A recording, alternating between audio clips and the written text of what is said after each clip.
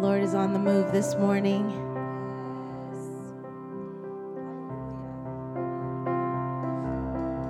Let us all come with open hearts and open minds before the Lord, and to be sensitive to what He's doing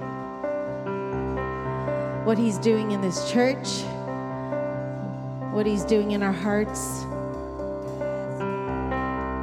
Father God, we make room for You. We fix our eyes on Jesus this morning. Holy Spirit, bind us together in unity before You, God. We want to worship You, Holy Spirit. Come and move. Have Your way. Point us to Jesus. Give us understanding. Thank You. Thank You, Lord. Thank You, Lord. Thank You, Lord, for Your desire to move in us. Thank You, Jesus. Thank You. Just take a moment and just worship Him. Just turn your attention, turn your affection towards Him this morning. We love You, Father. We love You, Abba, Daddy. Thank You.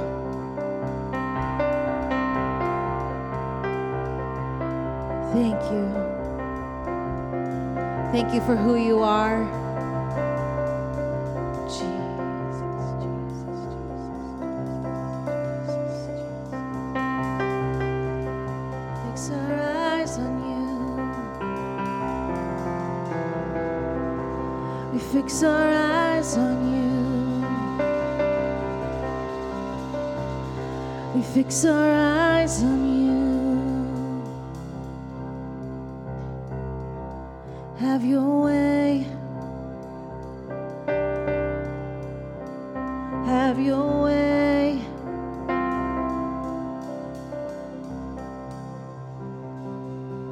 Let's just sing this out. Fill the room, fill the room, fill the room, fill the room. Holy Spirit, Holy Spirit, fill the room, fill the room, fill the room, fill the room. Holy Spirit, You're on the move. Holy Spirit, yeah, yeah, yeah. Fill the room, fill the room, fill the room, fill the room. Holy Spirit, Holy Spirit, fill the room, fill the room, fill the room, fill the room. Holy Spirit, Holy Spirit, fill the room, fill the room, fill the room, fill the room. Holy Spirit, Holy Spirit, Holy Spirit, Holy Spirit, Holy Spirit, Holy Spirit, Holy Spirit, fill the room, fill the room, fill the room, fill the room. Holy Spirit, Holy Spirit,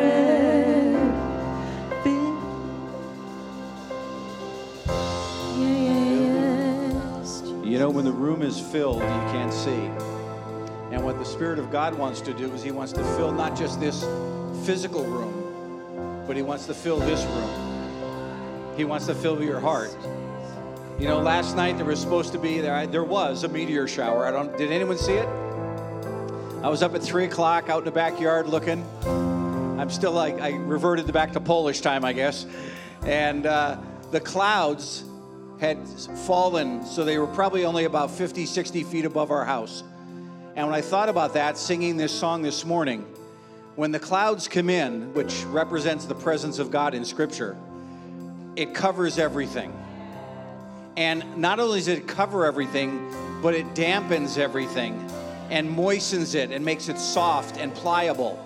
And that's what this song is about. It's not about the Holy Spirit filling this building. He doesn't come to worship a building. He comes so that we can worship Him and to fill us. And so I want to encourage you this morning. We're going to sing that song again, but use it as a personal invitation for the Holy Spirit to come and to fill your heart, to get into some of those areas where, you know, I don't know, anyone else like this, you get a little hardened? Come on. You get a little bit, you know, like you're like that steak that hasn't been tenderized enough, you know, you just got a little bit of gristle in you. Well, the Holy Spirit wants to come in and tenderize you this morning and make you sensitive to His voice. So Lord, right now, we just come to you and we ask that you'd fill this room. Fill the room of our heart, oh God. Fill us to overflowing, God, so that we'd be more like Jesus. Fill us from the top of our heads to the soles of our feet, oh God. And let your Spirit just flow through us, oh God. Let us be like King David, who said, "The Lord, wash me with your word.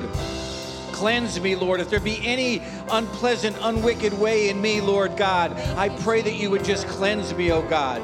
So right now, Pastor Rebecca, lead us in that song, and let's do it and sing it as a declaration of our hearts being laid before the Lord. Yes, Lord, the room, fill the room.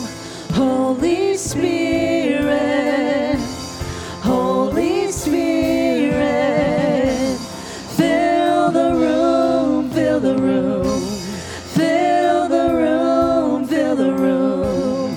Holy Spirit, Holy Spirit, fill the room, fill the room, fill the room, fill the room. Holy Spirit, Holy Spirit, fill the room, fill the room, fill the room, fill the room. Holy Spirit, Holy Spirit, fill the room, fill the room, fill the room, fill the room. Holy Spirit, Holy Spirit, fill the room, fill the room, fill the room, fill the room. Holy Spirit, Holy Spirit, we give you access, Lord, to all of us, all the doors inside. We give you access, more and more, more and more, take it over. Fill the room, fill the room, lift your voices, sing. Fill the room. Give Him access this morning. Give Him more. Holy Spirit, fill the room, fill the room. Holy Spirit, Holy Spirit. You know, the Lord says that He wants to be near to you. I really feel like, you know, what James says in the book of James, it says, draw nigh to God and He will draw nigh to you. But in that passage, it speaks of confessing. It speaks of repentance. And I want to say, sometimes, no, I'm trying to pad it. I'm not going to pad it out for you. Disobedience gets in the way of our closeness with Jesus. And when we know we haven't asked for forgiveness, we're not close with Jesus. We can love Jesus, but we're not close to him. And I feel like the Lord is saying, ask forgiveness for that disobedience. Maybe there's things that you did that were wrong, but maybe there's things that you were supposed to do that you didn't do. See, there's a disobedience of commission. I disobeyed God. But there's disobedience meaning omission. I failed to do something God had asked me to do. Yeah. And I feel like the Lord wants to draw near to you. He wants to draw so near to you right now. He wants to draw so near to you. I feel the heart of God. He wants to be close with you. He wants that embrace. He wants you to feel his heartbeat. Yes. The heartbeat of God. But in order for you to feel the heartbeat of God, you got to lay on his chest. And the Lord says, draw near to me and I will draw near to you. But let's get this out of the way. You know the stuff. Let's get the stuff out of the way. We got stuff. And all it takes is for you to say, Lord, forgive me. Forgive me, Lord. Forgive me of my sin. Forgive me of my disobedience. Forgive me of my pride. Forgive me of my arrogance. Forgive me, Lord, of putting something before you. Right now, we're just going to do that. All of us together. Lord, right now, as a community of faith, Lord, we just remove anything that's in the way of being close with you. Any attitudes, pride, arrogance, disobedience, sin, fear, whatever it may be, Lord, we just say, cleanse us, Lord, because we want to draw near to you. We want to feel your heartbeat. We want to be close to you, Jesus, so that you can fill us, so that you can fill us with your Holy Spirit, so that you can fill us with your power, so that you can fill us with your presence. Come on, let's sing that song again.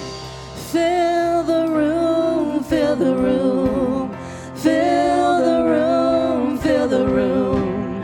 Holy Spirit, Holy Spirit. We come back to the Father. Fill the room, fill the room, fill the room, fill the room.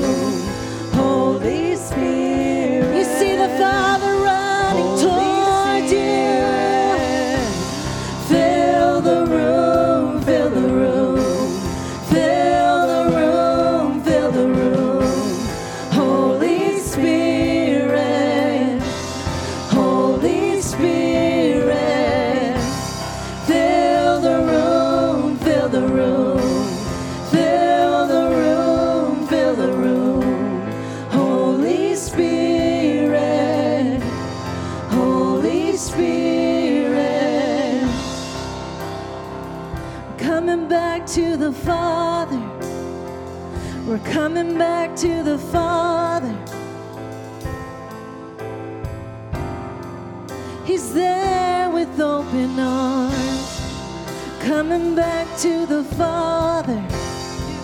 We're coming back to the Father. He's there with open arms.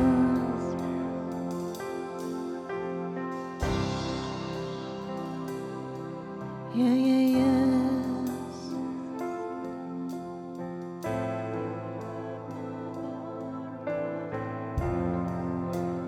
Jesus.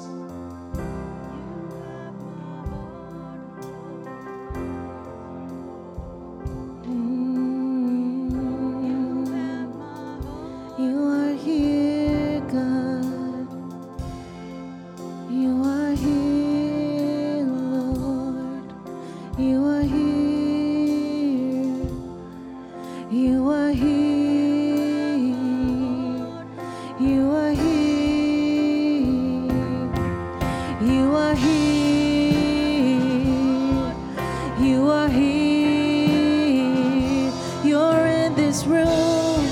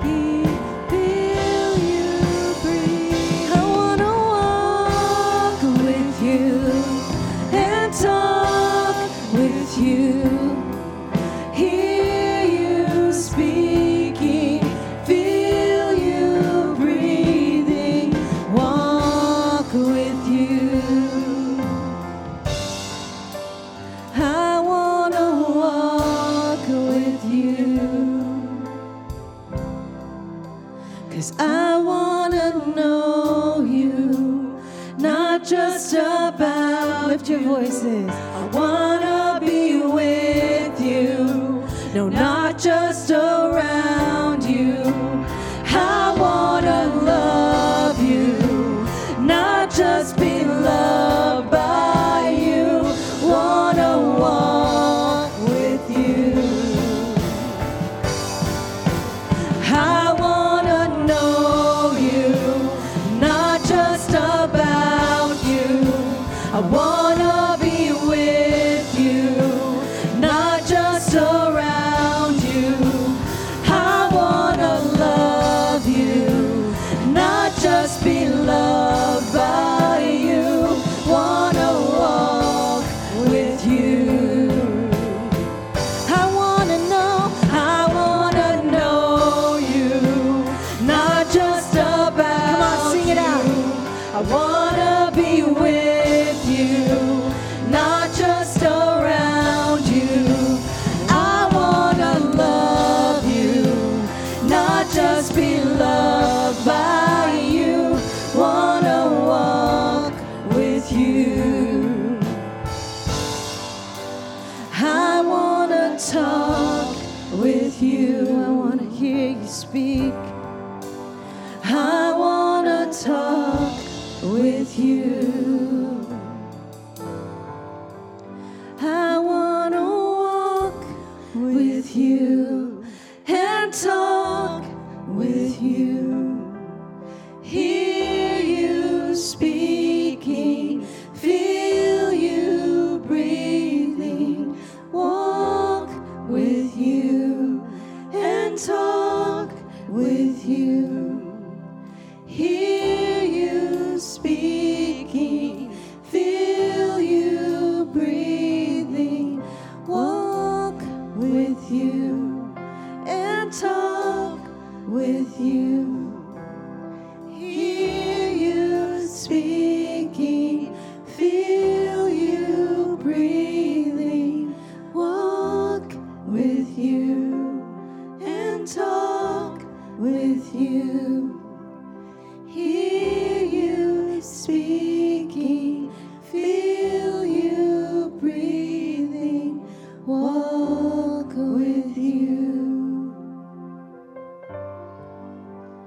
I want to walk with you. I want to walk with you. I want to walk with you.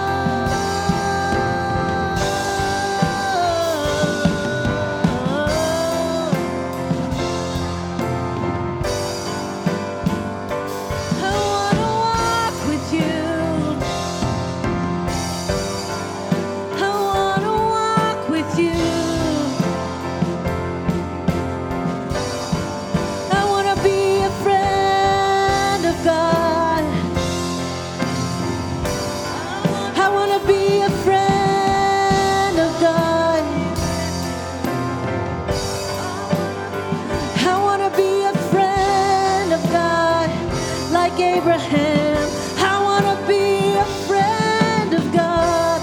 Take the time with you, Lord. I want to be a friend of God.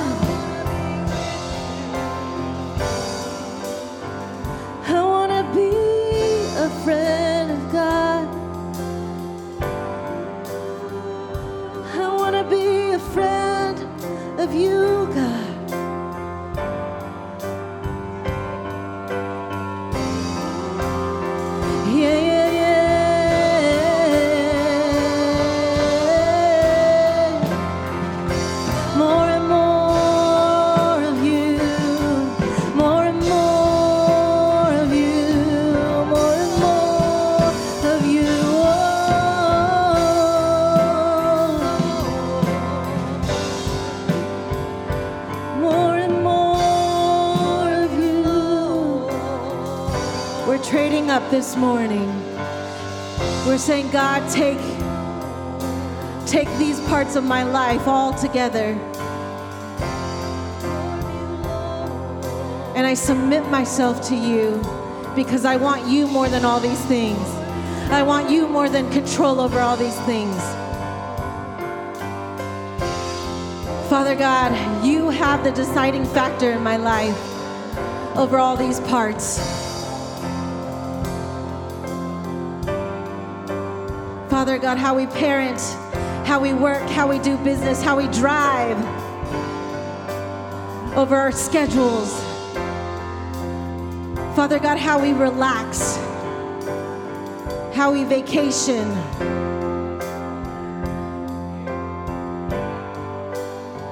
Father God, how we walk with you is to give you control, because we can trust you. You're not obsessed with control. We are, God. Hey.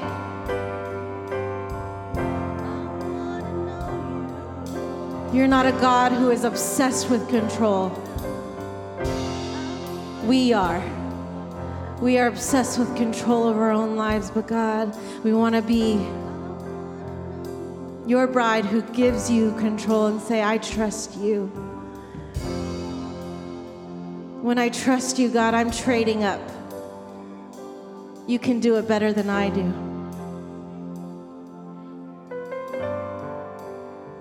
Because you brought me from the pits of death and sin and destruction into life, onto solid ground. As we stand on your word, God, we want to know your word. We got to live out your word and walk with Jesus, who is the word, and walk in submission like Jesus did. How he showed us how to live.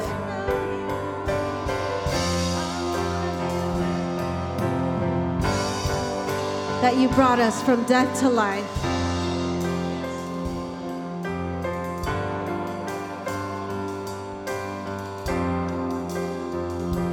Thank you, Lord.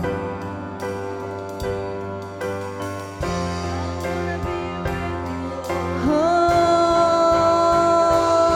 we're alive, we're alive, we're alive, we're alive in Jesus, in Jesus. So we can choose you, Father. So we can choose you, Father.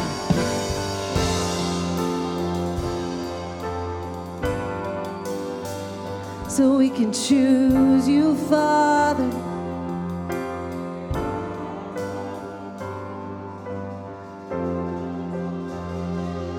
We choose you, Father.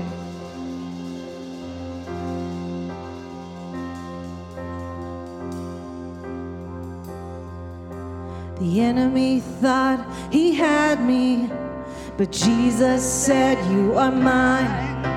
The enemy thought he had me, but Jesus said, you are mine. The enemy thought he had me, but Jesus said, you are mine. The enemy thought he had me, but Jesus Let's sing that again. The enemy thought. The enemy thought he had me, but Jesus said, you are mine. The enemy thought he had me, but Jesus said, you are mine. The enemy thought he had me, but Jesus said, you are mine. The enemy thought he had me, but Jesus said, you are mine. No longer I who live, but Christ in me, for I've been born again. My heart is free, the hope of heaven before me, the grave behind. Hallelujah, you brought me back.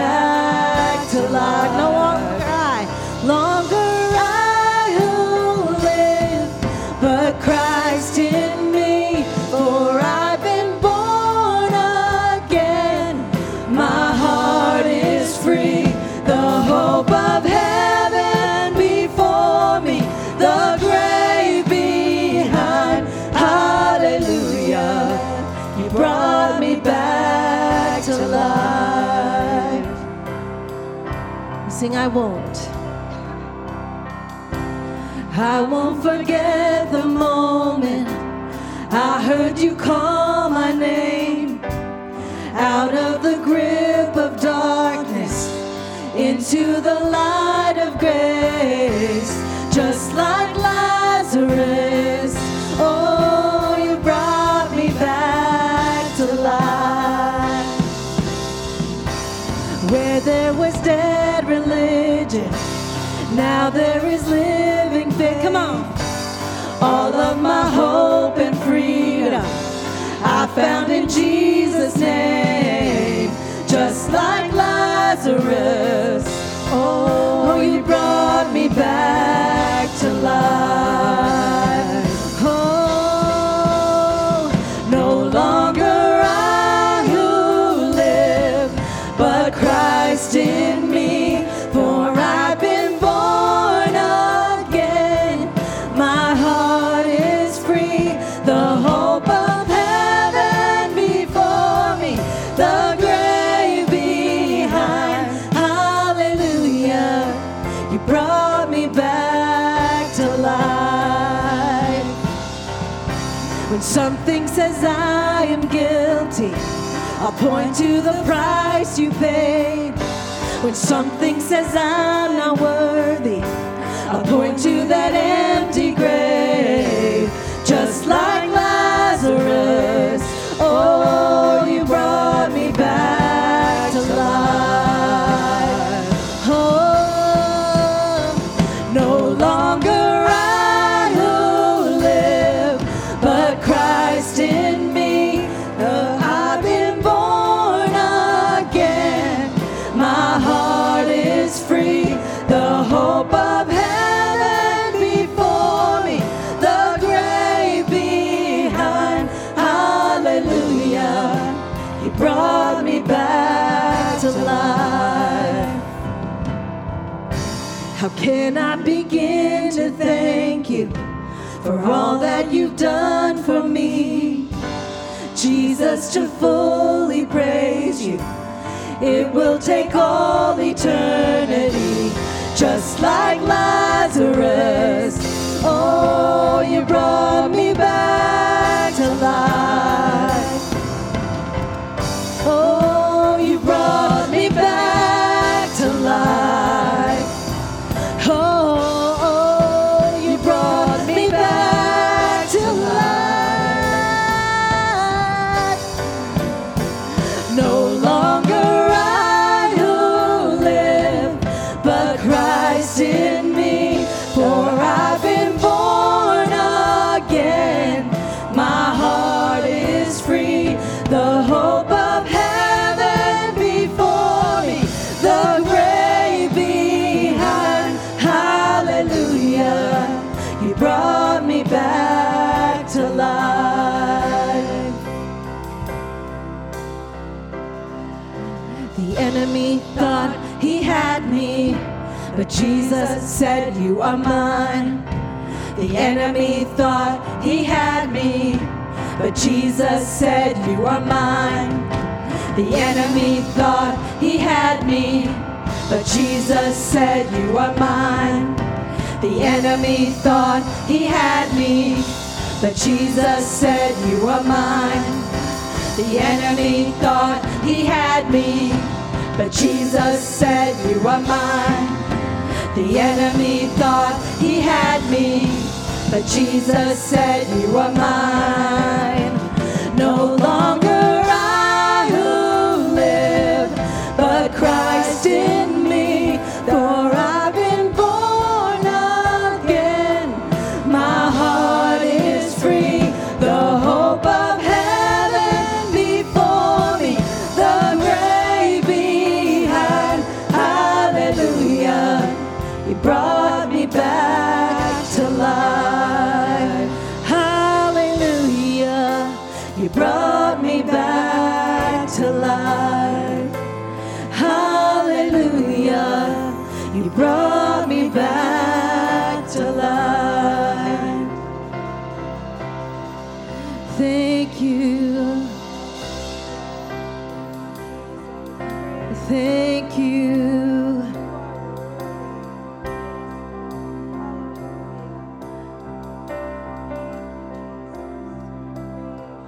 From death to life,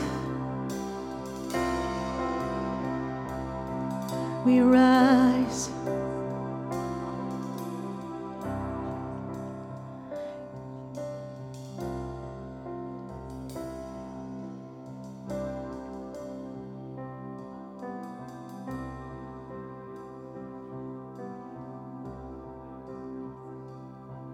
From death to life, we rise.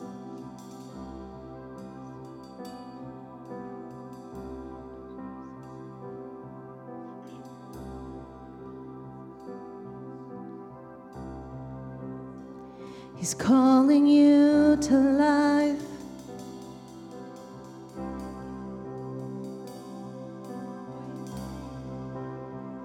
In the Spirit, rise. He's calling us to life.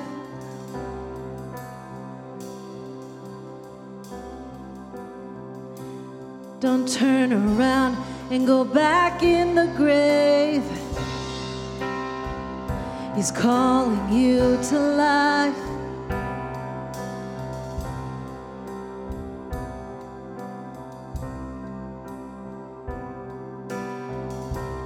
Thank you, Jesus.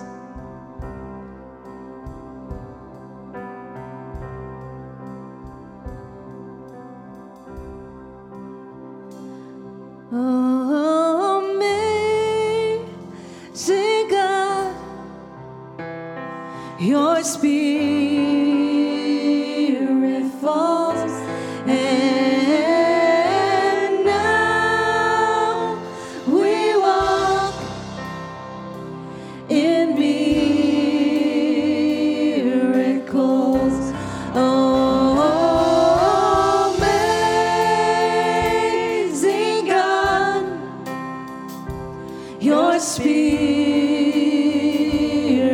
falls, and now we walk in miracles. Oh, amazing God, your Spirit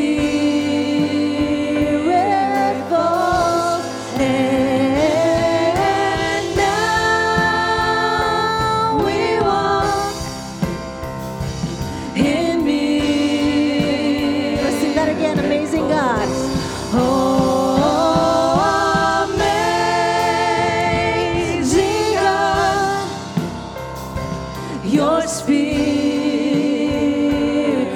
falls, and now we walk in miracles.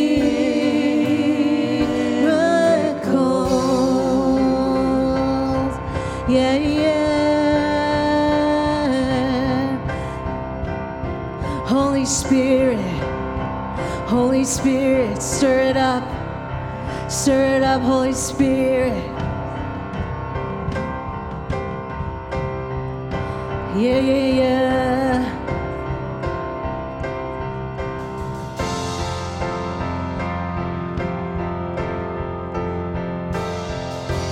Oh,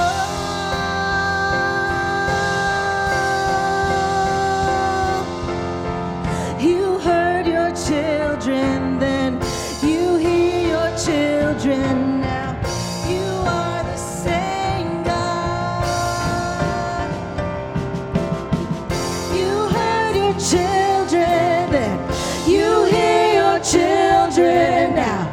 You are the same God. You are the same God. You answered prayers back then, and you will answer now. You are the same God. You are the same God. You are providing then.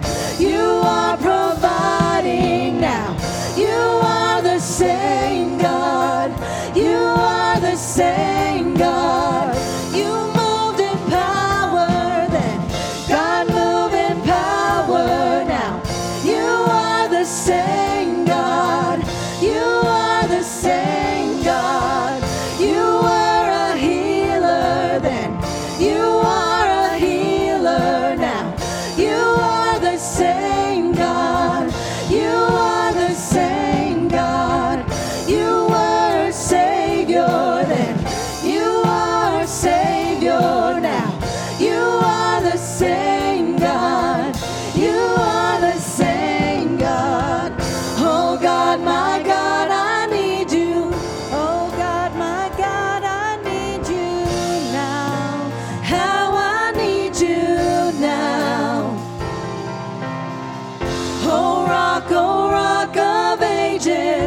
I'm standing on your faithfulness.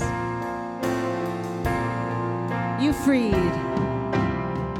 You freed the captives then. You're freeing hearts right now. You are the same God. You are the same God. You touch the lepers then. I feel your touch right now. You are the same God. You are the same God. Oh God, my God, I need you. Oh God, my God, I need you now. How I need you now. Oh rock of ages, I'm standing on your faithfulness.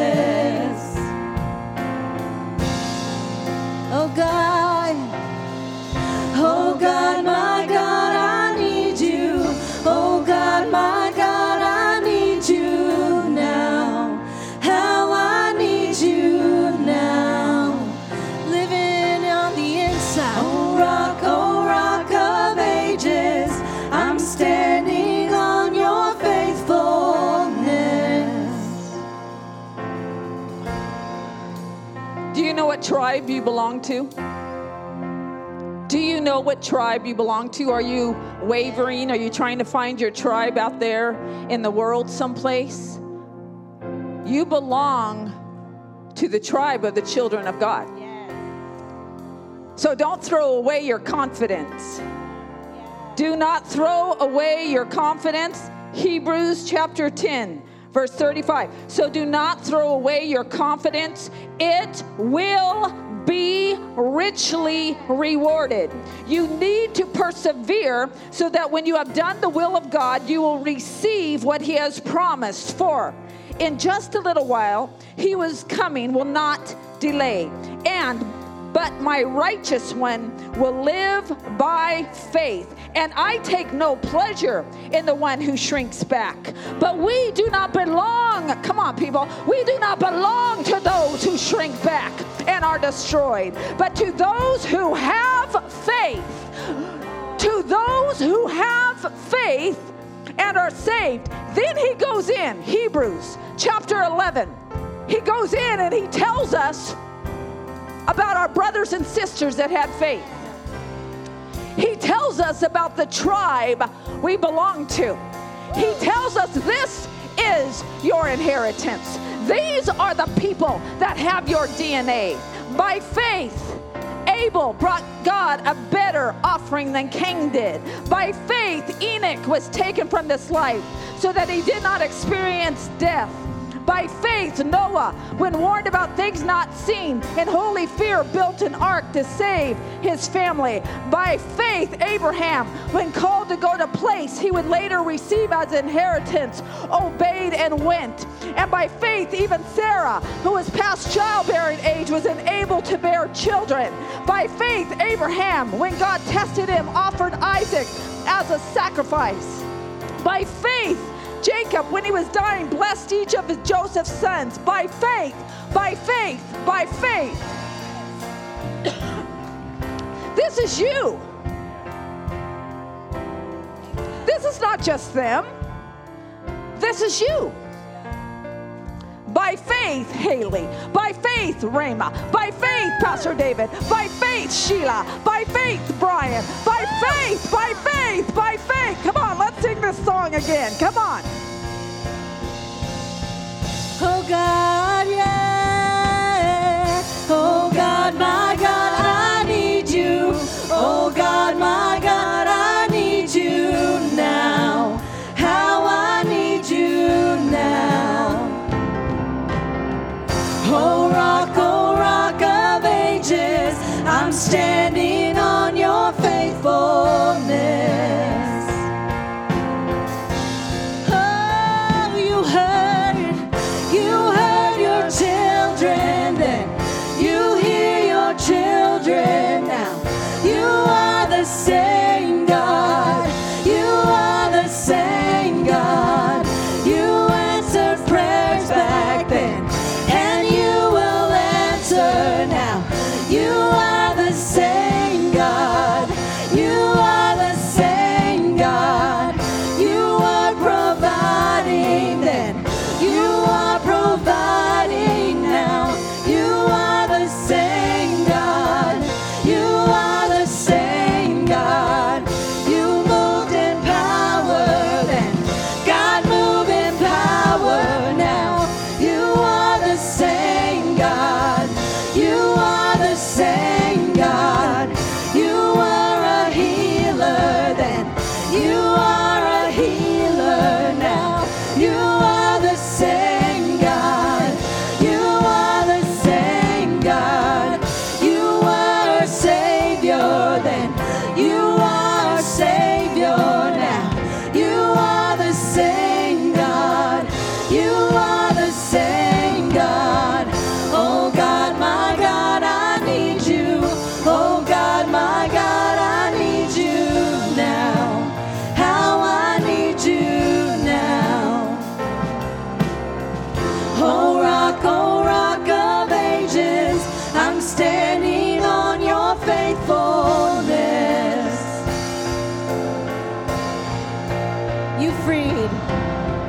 You freed the captives. Come on, sing it out. You're freeing hearts right now. You are the same God. You are the same God.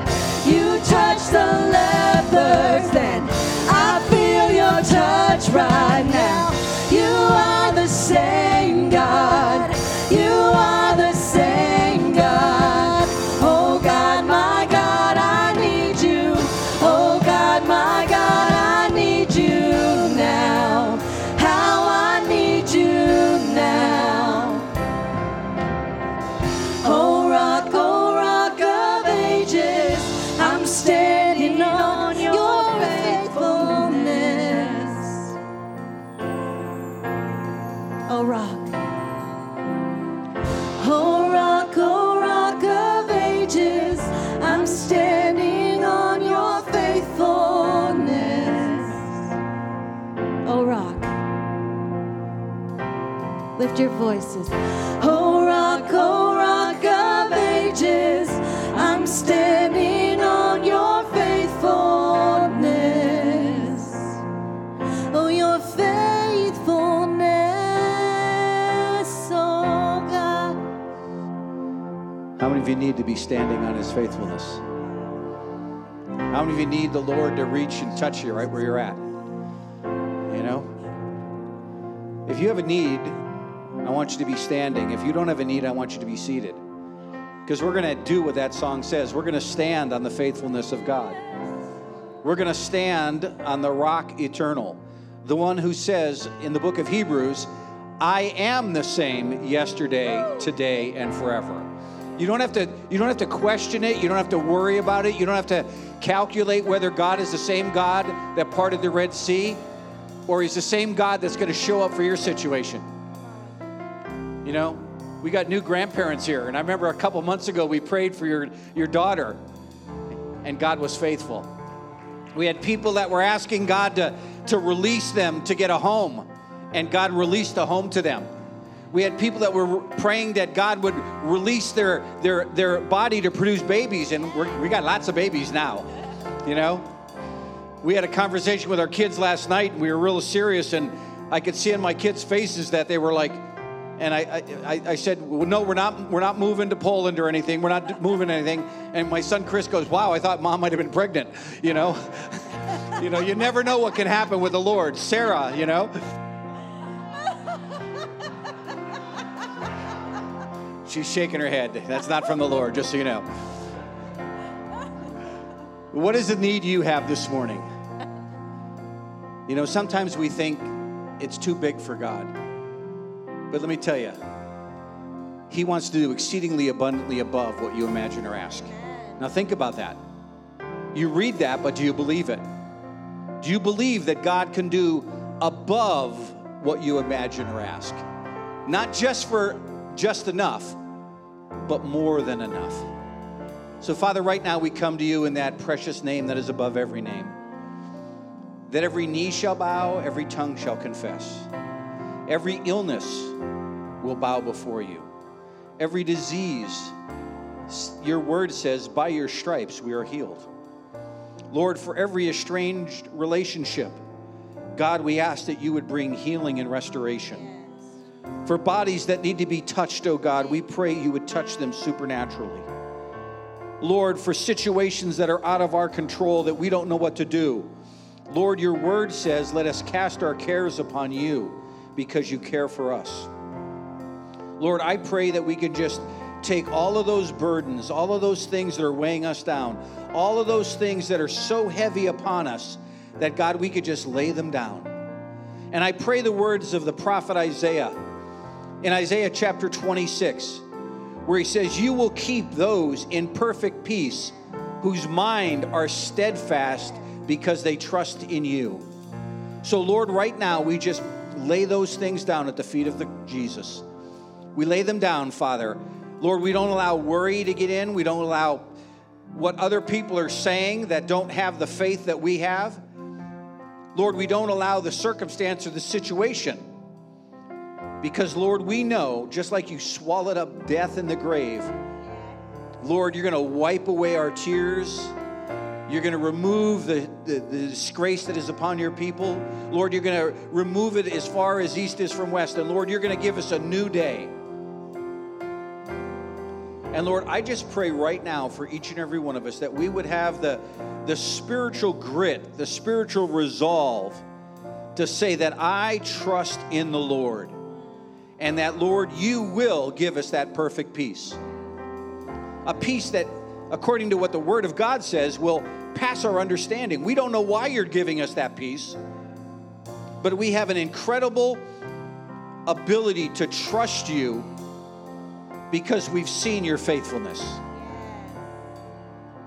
So, Lord, we just stand here this morning as a prophetic act of declaring, not just by our words, but by our actions, that we're standing on the rock eternal. That, Lord, this isn't sinking sand we're on, but we're standing on Christ today and the promise of his word. In your precious name we ask, amen. You know, it's beautiful. In sign language, faithfulness is this. Faith is this. Faithful is this. And faithfulness is this. A repetition of faith over and over and over and over again. And sometimes that's all you need. You know, you just need that faith to trust in the Lord. Amen? Hey, well, we've got a couple guests and visitors here. We've got these new grandparents right here. What is your grandbaby's name? I never got it. Riley. And then we got Riley, and then over here we got one of the newest members over here. Where there's little Mickey. Little Mickey. Isn't he cute? And they brought their own nurse. Hey, why don't you turn and greet one another, say hello, and we'll be back and share some announcements.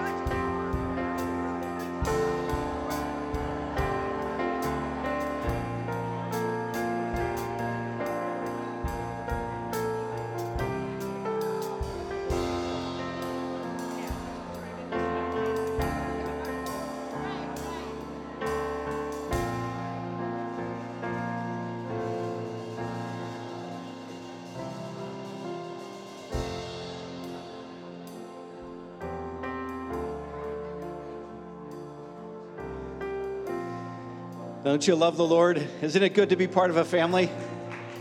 You know? We're welcome. You're all here. We're glad you're here today. God's got some great things in store. If you haven't been here a while, or if any of your contact information's changed, if you'd grab one of those communication cards and fill it out, or if you have a prayer request you want our intercessory prayer team to be praying for, if you're watching online and you have it, you could just drop us an email. We'll be praying with you. We have a couple things going on. The men's Bible study has concluded, but the ladies are going to have some more. They're going to go through the next 4 weeks. They're going to have a ladies' Bible study looking at different women in the Bible. They haven't determined which one they're going to look at yet, but there's a slew of them that... Oh, we know. That's like guys never know what ladies are thinking, you know. It's just like, it's the female mystique, you know. We have a couple things coming up. We have an annual business meeting. We are a corporation in the state of California and required by law to have a business meeting once a year. We have that either in September, October. It's going to be October this year, the 29th. It's not going to be a very long meeting, but we want you to be aware of where we're at. We want to have fiscal accountability and transparency. So there'll be a report of our finances. We'll also have an election. We have 2 board members stepping down. And we have a nomination process where they've gone through, and we have 3 names. Danny Benz. Danny is back in the back here. And where'd I see David Iwanaga? David's over here. And then Mike Martinez right here. Mike, that's the best picture I can get of you. You know, I had one with a pair of Mike in really short shorts, but I didn't think it was appropriate for Sunday morning, you know. All 3 of those are great people that can serve, and just be in prayer. You know, God has the right person for the board, and we want to make sure that they're on the board because they do have a lot of responsibilities they help with. And then the day before our annual business meeting on the 28th, Saturday, we're having a fall harvest party here at the church. It's going to be like a trunk or treat. Pastor Sandy's doing that. If you want to decorate your vehicle and park it in the parking lot and hand out lots of candy to kids, just talk to Pastor Sandy. She'll coordinate with you. And then we have a couple things going on as far as our giving. I want to give you an update. We got more Goats for God. If you don't know what Goats for God are, it's at $150. Is that what it was? No, 300? I thought it was 150 a goat. Oh, that is 300. Yeah. Sorry. Duh. So for $300, we buy 2 goats and a sewing machine. And we give that to a pastor in Bangladesh. And what that does, it allows them to start a business and have baby goats, and they sell some of the goats, they keep some of the goats, and then they also use the sewing machine. It's an old Trindle type machine, and they can start a business, which gives them a stream of income because many of these pastors, they aren't full-time pastors. They work, or they're trying to find ways to work. So this is a great way to do it. So there's some more goats. Isn't that great? And then our prayer partners of the week, we have partners that are in the nation of Oman. We don't list their names because of the sensitivity of the work that they do there, but they are in Oman. Actually, they're back in the United States right now, raising some additional support. And we found out they were in the States. We want to pray for them. That country it's got one of the oldest forms of Islam known. And they're doing ministry, helping to plant churches and working with discipling people into the faith. So keep them in your prayer. If you want more information about them, see me personally. I'll give you their information. And then also we want to pray for our pastoral staff, that God would bless them. This is Pastor Appreciation Month, and we want to pray for our staff. And then one of the things that we want to do is we also want to pray for the situation in the Middle East. You know, I hear people all the time, all this week, I've had conversations with people saying, is this the end times? This is the end times. I tell people this. Jesus said it's not for you to know the times or the seasons. It's only for the Father. It's for us to be ready all the time.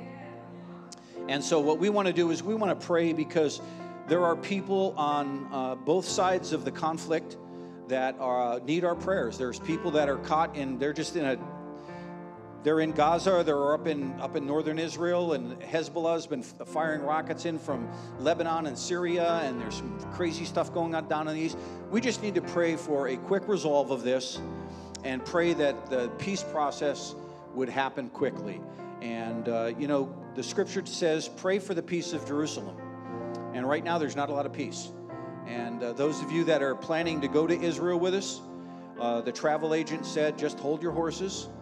If you cancel, you lose your deposit. If they cancel and reschedule, you don't lose anything. We're not going to take you into a war zone, at least not knowingly.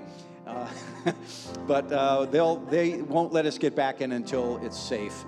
We have a friend of ours that was supposed to go out a couple weeks ago, and they canceled the trip. So just be at peace. He holds you in the palm of his hand, and he'll take care of you.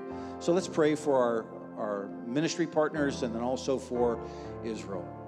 Father, we thank you for our partners in Oman. We pray you would bless them and help them to be successful in reaching people for the name of Jesus Christ, and they would come to faith. We pray for our pastoral team, Lord, that you'd bless all of us, Lord. Help us to be faithful stewards.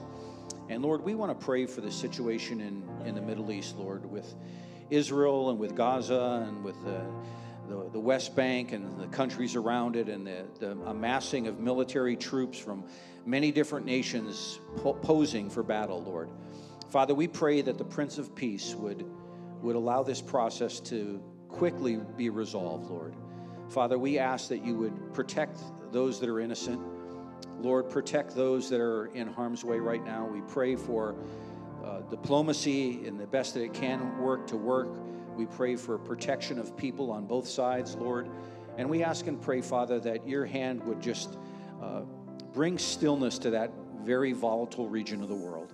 And Father, we just surrender it to you, Lord. And we pray also for our church, Lord. You would bless the offering that we're about to take, Lord. I pray you would bless both the gift and the giver. Lord, those that are giving out of plenty, we bless them and ask you to give them more. Those that are giving out of need or want, Lord, I pray you would help them to be blessed in their finances and their stewardship, Lord. And we pray that, Father, as a church, we'll be a good steward of the resources that you've put into our hands, Father.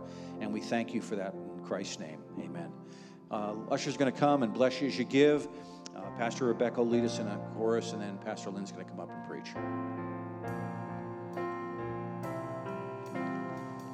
You freed the captives then. You're freeing hearts right now. You are the same God. You are the same God. You touched the lepers then. I feel your touch right now. You are the same God. You are the same God. Praise the Lord. Thank you, worship team. Praise the Lord. Woo. Wow. Is it awkward for you if I don't just start shouting at you right away? No? You know, the honest truth is, things have changed.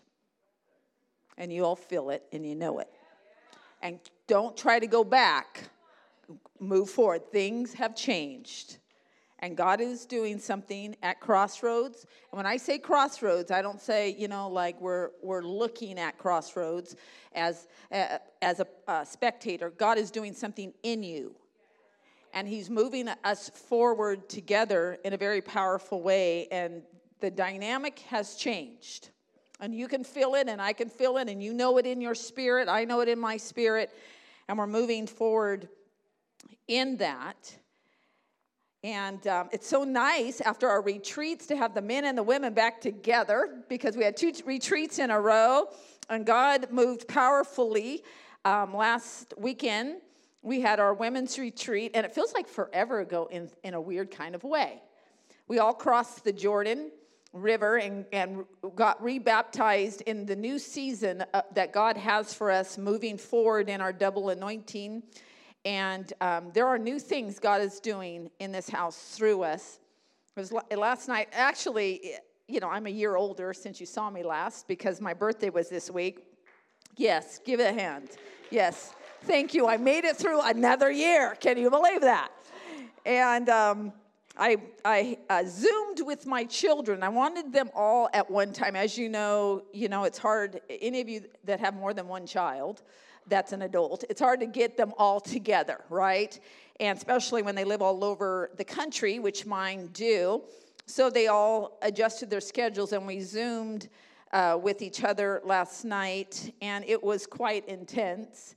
It was intense because the Lord had me tell them some things that are a part of their calling, and that was intense. You know, the Lord has us do things that are not comfortable, even with our children, even with your adult children. Let's get really specific, okay? And it's not comfortable. And a lot of times we want to retreat into comfortable. I don't want to rock the boat. Because if I rock the boat, I don't know what's going to happen. And the Lord does ask us to move into the uncomfortable, to get to the other side and to bring other people to the other side. That's not my sermon. This is just a word for somebody in this house right now. You know, Jesus, when he was on the Sea of Galilee and the storm hit when he was with the disciples, many of you know this story. It's a very popular story. The storm hits. He's asleep. Remember that one? He's asleep on a cushion. I love the fact that he was on a cushion. That makes me feel better when I travel as well. I'm a little high maintenance as well. I need a cushion. Jesus was on a cushion. So when I say, hey, listen, I can't do that. I need a cushion. Jesus was on a cushion and the storm came. You know what's interesting about that is that he was taking them to a place those disciples had never gone before. Did you know that? He was taking them into Gentile territory. He was taking them to a place where there was a demoniac and he cast out the demon into what? A group of what? Pigs. That's how we know it was Gentile territory. Jews didn't do anything with pigs, by the way. Nothing. He was taking them to a place to show them his power amongst the Gentiles, a place that they had never gone before. And a lot of times we want to retreat when we feel the storm, when God is taking us into a new place. We start feeling the boat shaking. We rock the boat in our family. It's going to be quiet one today. That's okay. That's a word for us. You know, if you're going to get them to the other side, you're going to have to rock the boat to display the power of God so that they can see the power of God, because those very disciples were going to manifest the power of God. They were going to cast out demons. Come on, Jesus. Jesus is in this place. This is all go girl. You go girl. Okay. So last night we were Zooming, and as we were worshiping, the Lord reminded me of a story one of my grandchildren told me. Isaac, many of you know him. They used to live with us. And Isaac, now he plays soccer. All you sports enthusiasts, it's a soccer story, so you're going to love it. And he's in 6th grade, but he's on the junior high team, and most of the players are older than him. He made the team. I think there's only like 2 6th graders on the team, and he happens to be one of them. And he plays with a lot of 8th graders and 7th graders. And Phoebe was telling me, and Isaac was telling me, how much his game has improved because he's playing with older kids that know the game better, that are much more developed in that game. So now he's a better player because he has graduated to a new level through the tension of being challenged. You know this is going somewhere, right? So the fact is this. The Lord has placed you at crossroads, and you're thinking, I don't know what they're doing right now. They're doing something right now. I don't get it. I don't get the intensity. I don't get what they're doing spirit. You know, like, what is that singing in the spirit? What is that singing in the spirit? Why do we have to stand so long? Come on. You know, some of you are thinking that way. I can't wait to sit down. Okay. Come on. I know you all. And what's happening, though, is the Lord has placed you in an atmosphere to up your game, to graduate you. That's what Jesus did with his disciples. You know, I listened to some reels. You know what reels are? Who knows what reels are? Oh, the youngers do. And Pastor David, there's something to look at when you're very bored. When you're very bored and empty of thought. because there's not a lot to it. You're not going to get a lot of depth. I'm not going to tell you where to look at, but you know what I'm saying when you're just like waiting in line for something. And I do listen to a lot of, you get on an algorithm, and I get a lot of preachers, on my algorithm. And there's this constant kind of theme that, hey, listen, when sometimes God graduates you and you got to leave the people that are holding you back and they're not, and all this stuff. And I thought to myself, Jesus didn't leave the people holding them back. He brought them with him. He actually lifted them up to a higher standard because of who he was. And a lot of times there's this kind of like, I got to leave the ones that are, I got to forsake those ones rather than bringing them up with you to a higher standard. And that's what the Lord has called us to do. Let me say this too. You are an influenced person. If you don't think you're influenced, you're deceived. You're influenced.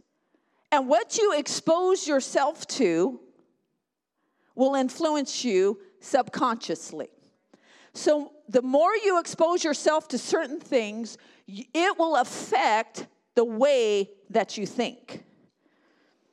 So that's why it's important to really take note what you're exposing yourself to, because it will form your belief systems.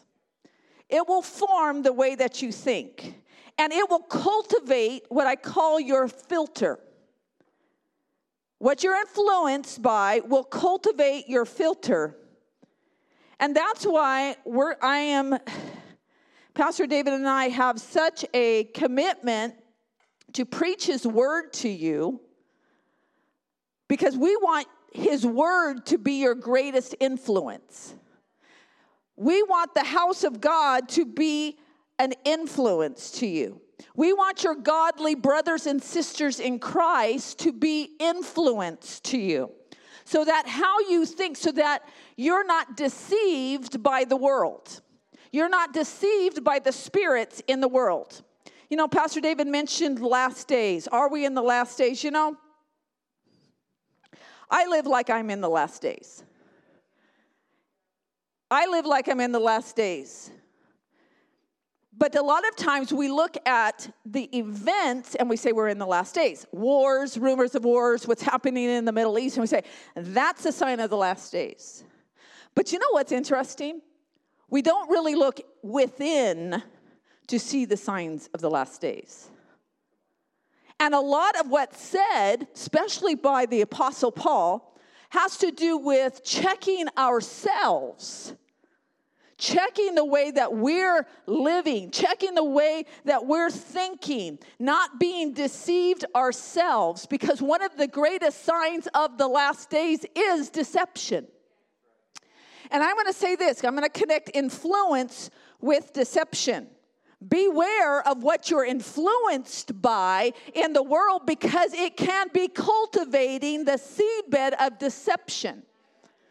Okay, now we're going to get into the word. Things that get in the way. A powerless Christian life. Powerless Christian life. Powerless Christian life. We are called to live a powerful Christian life, meaning full of power.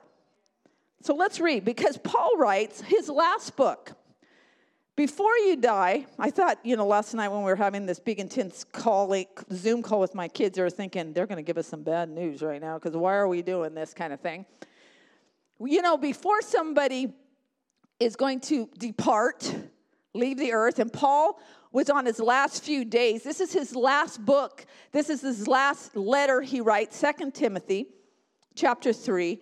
When somebody does that, that means you bend in to listen. This is their last words. These are what he's choosing to write about. In all of his letters, which we look at all of his letters together and what he says, but in this letter, there is an exclamation mark. So this is it. 2 Timothy 3, 1 through 9. If you have your Bibles, get it out.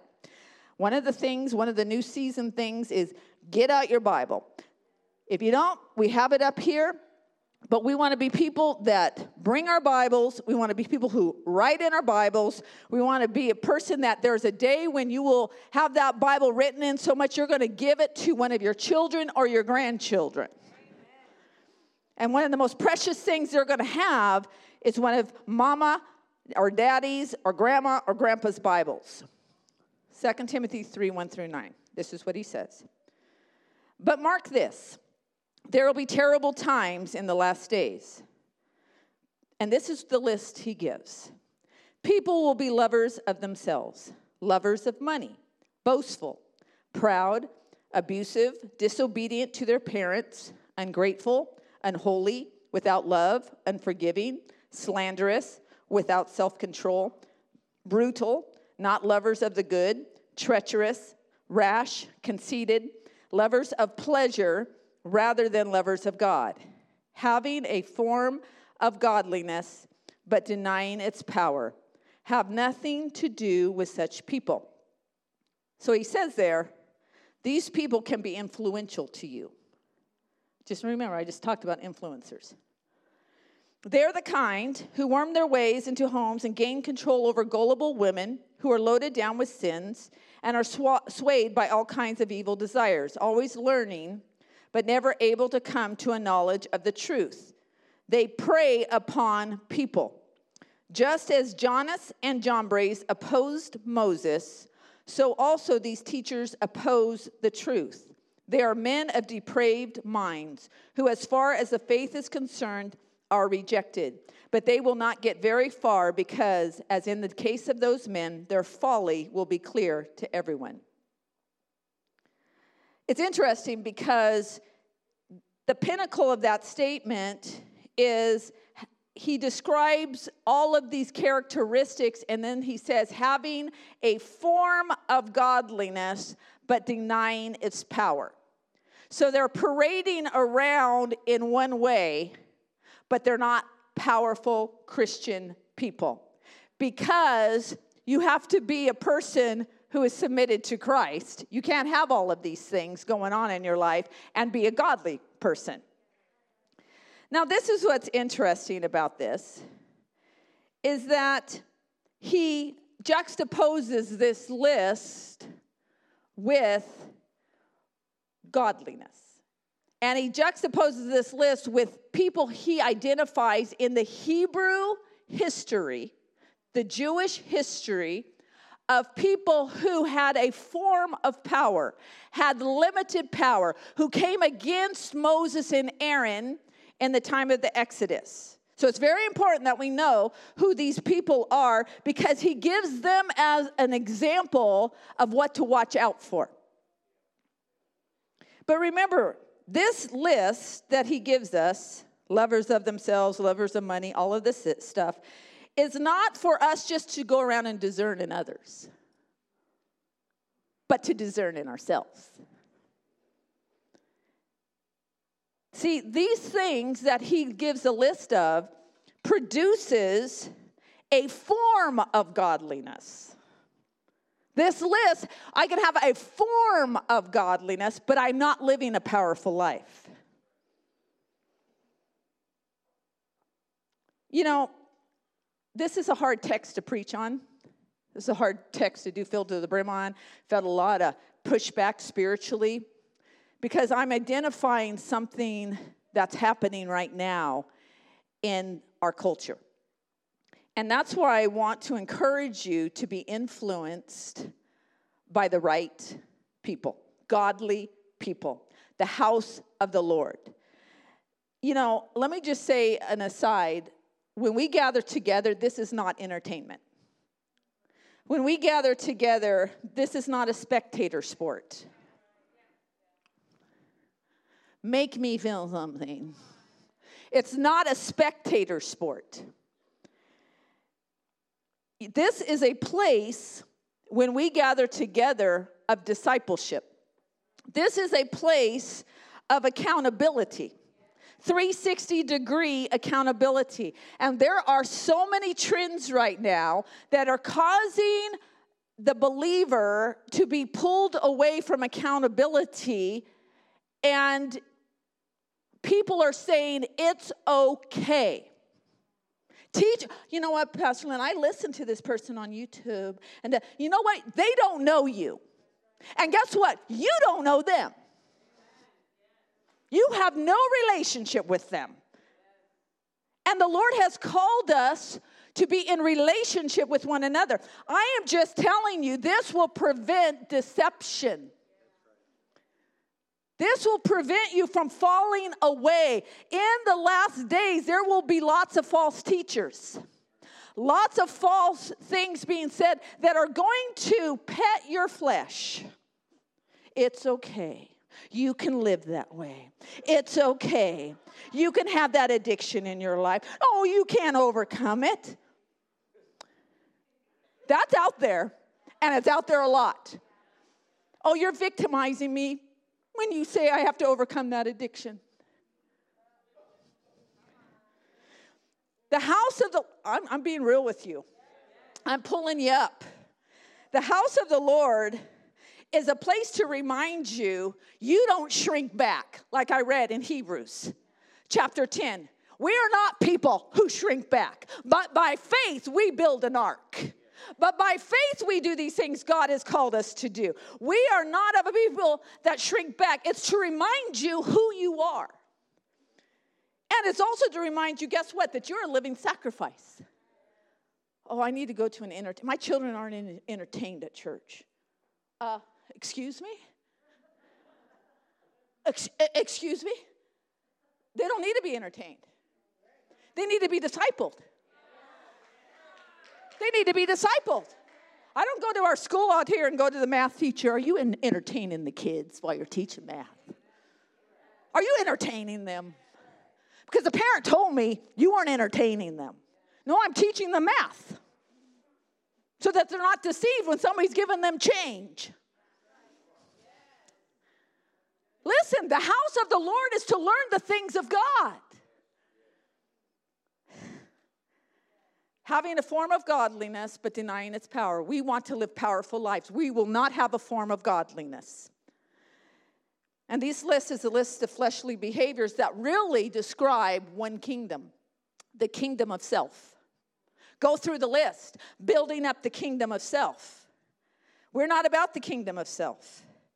The other thing about these attitudes and behaviors in this list is that there are teachers out there in our world that masquerade as light. Did you know that the enemy masquerades as light? It has to do with what we call partial truth. Partial truth is more deceptive than anything because there is a kernel of truth there that can lead you into deception. That's what the enemy did with Eve. He gave her partial truth. Did not God not say? And then he led her down the pathway of flesh to say you don't need God. He's holding back from you. See, when we harbor these things in our lives, this list, we are actually surrendering to the powers of this world. And having a form of godliness but denying its power is what we call in theology syncretism. Syncretism is when we take the philosophies of the world or the philosophies of whatever, another religion, a philosophy of something else, and we mix it with Scripture. And we make what is called another gospel. Beware of that. See, if we live a powerless life in Christ, the world's power will appear to be greater than the power of Christ. Now, let me just say, it will appear to be greater. Christians can even be frightened by the power of the world. Why? Because they're not living a powerful life themselves. So it appears greater. So what gets us to this place of living powerless? Because we're not going to be people that live powerlessly. Well, your filter. That's why I started talking about your influence. Listening to false teachings that mix the world's philosophies. False teaching, one of the marked things of false teaching, that it will gratify your flesh. It will build up your flesh. Oh, that feels so good right now. They are telling me what I want to hear. It's kind of like those diets out there. You know, the diets that say, you can eat whatever you want and just take this pill. I like that. I don't have to exercise. I can eat whatever I want. I just take a pill. Right? Because it gratifies. It says you don't have to live self-disciplined at all. False teaching builds up the human heart or pride. It builds up human pride. God opposes the proud, but gives grace to the humble. See, false teaching is not rooted in the Word of God or in the Spirit of God. They encourage a form of godliness, but denying its power. Now, let's look at these people that Paul's talking about. Who was Jannes and Jambres?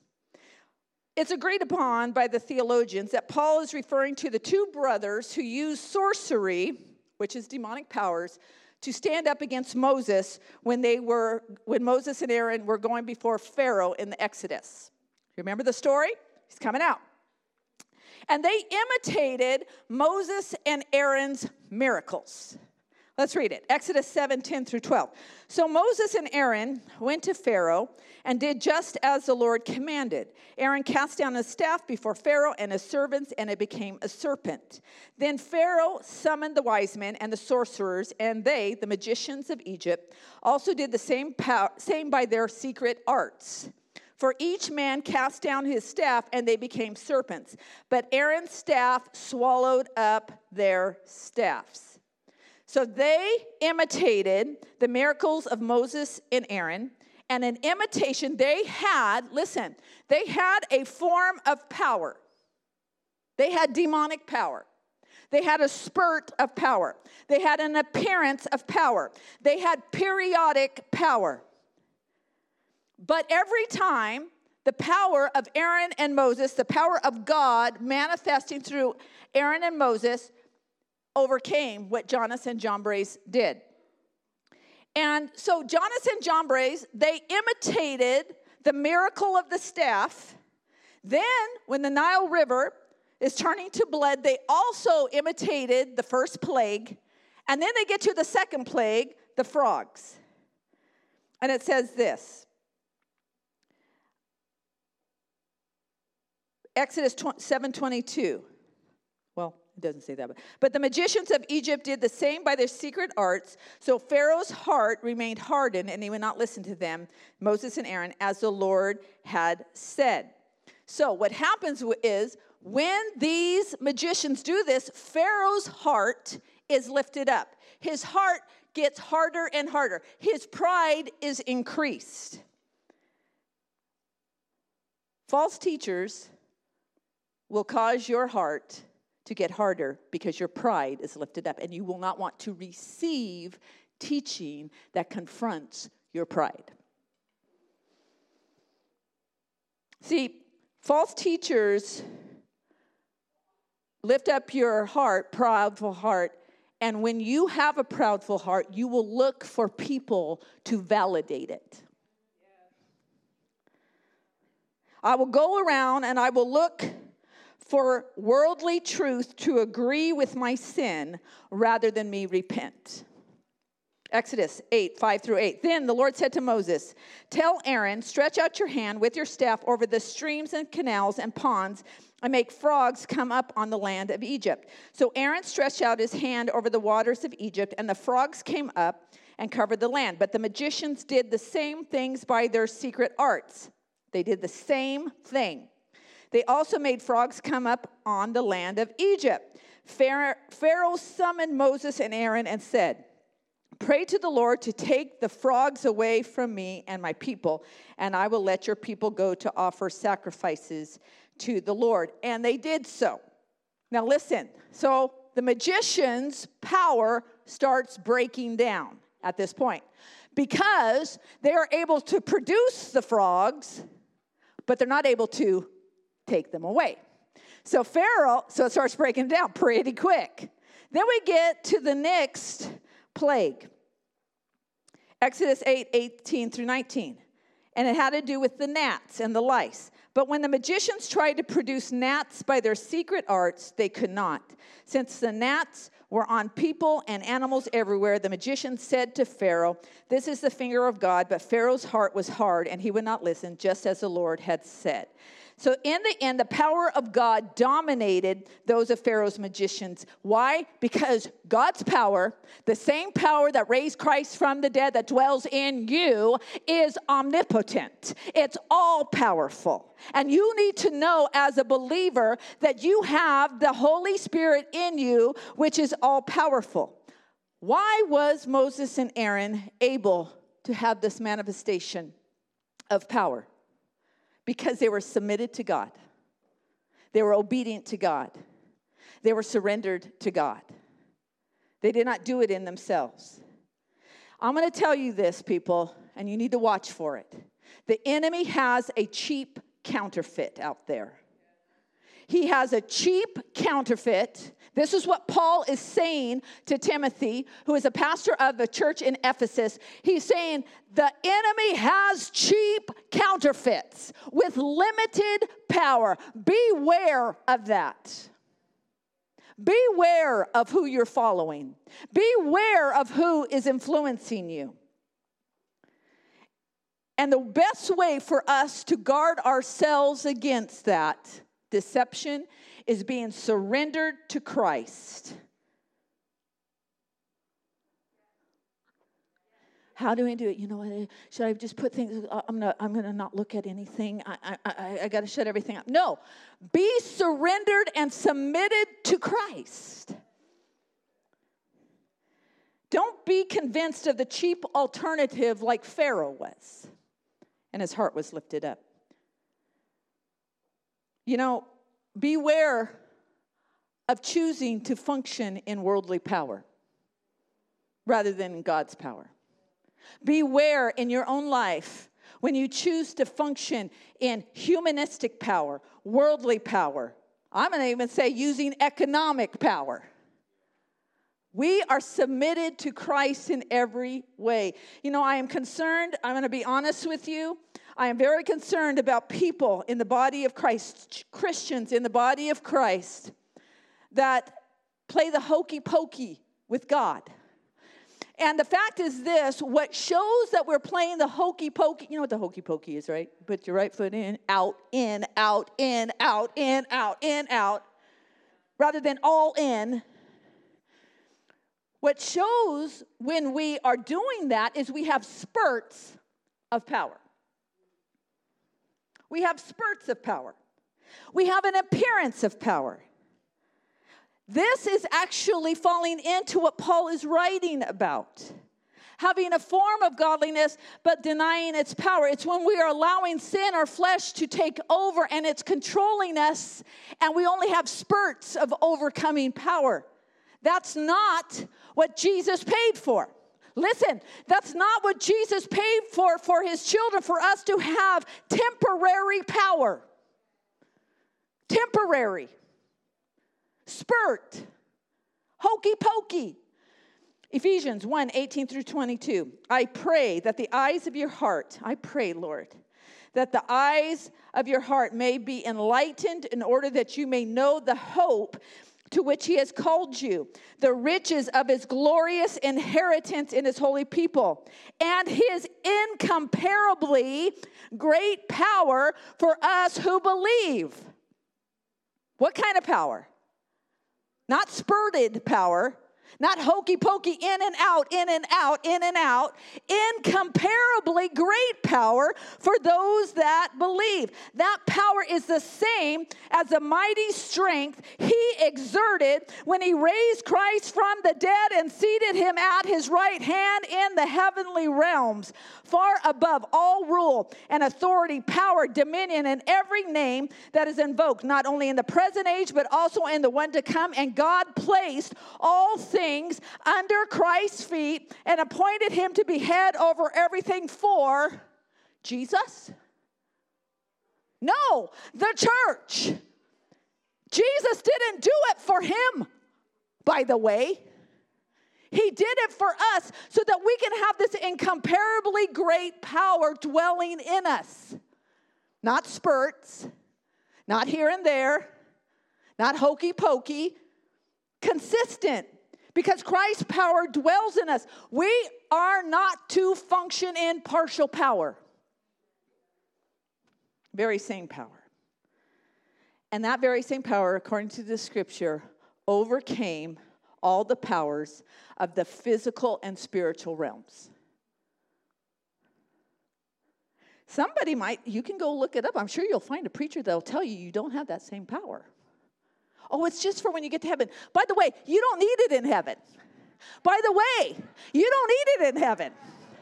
It's when you get to the sweet by and by. You don't need it. You need it here. When the principalities and powers and demonic realm tries to come against you. And you say, know what? I have his all-encompassing power.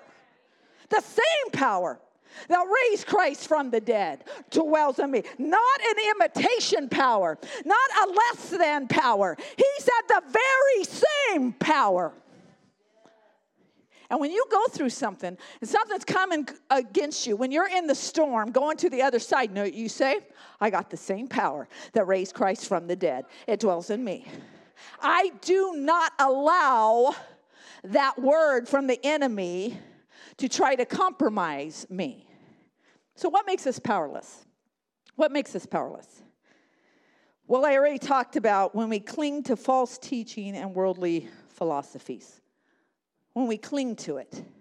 Because it feels good. It feels good. I don't have to change. Oh, I love. It's just me. This is just me being me. Guess what? You're a new creation. All things, behold, all things have come new. Now, we all know we're in process. We are in process. That's part of it. We are transformed and being transformed, right? So we are in process. But we don't use the excuse, I'm just being me, for us to be fleshly. Sinful, I'm just being me. I'm just human. Guess what? You're more than human. You have the same power that raised Christ from the dead dwelling in you because now you're a new creation and the Holy Spirit dwells in you.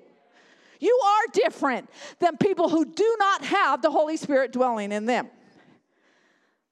Let me just say this. Paul, the apostle, who writes 2 Timothy, writes Ephesians that we just read. One of my favorite books is Corinthians. I love Corinthians. I don't even know why. Maybe because it was a hard group. The Corinthian people was a tough crowd. Sometimes I think the Lord just called us to a tough crowd. Tough crowd. Sometimes they say, is it hard to preach overseas? I say, you know what, come to Crossroads. It's pretty hard here. So they really, they really challenge me. I build my muscle here. When I go over there, they just kind of just like fall, I'm being honest with you now. We're in the honest stage of our relationship. Being pastors here for 12 years. Still with you, love you, because I know you're powerful people. So Paul loves the Corinthians. It's his church he planted. But the Corinthians are criticizing Paul because they're listening to the blockbuster people. The ones with the big crowds. The ones that seem so refined and have it all together. What Paul would refer to as the super apostles. And so they're drinking in the fleshly kind of gospel. The worldliness that these teachers are giving to them. And it's causing Corinth, the church there, to have some immorality issues, so to have some theological issues, to have self-control issues because they've been listening to other people and they're criticizing the father of their faith. They're criticizing the one that they know. He's not so refined. He changes the toilet paper in the women's bathroom. You know what I mean? He's not the superstar.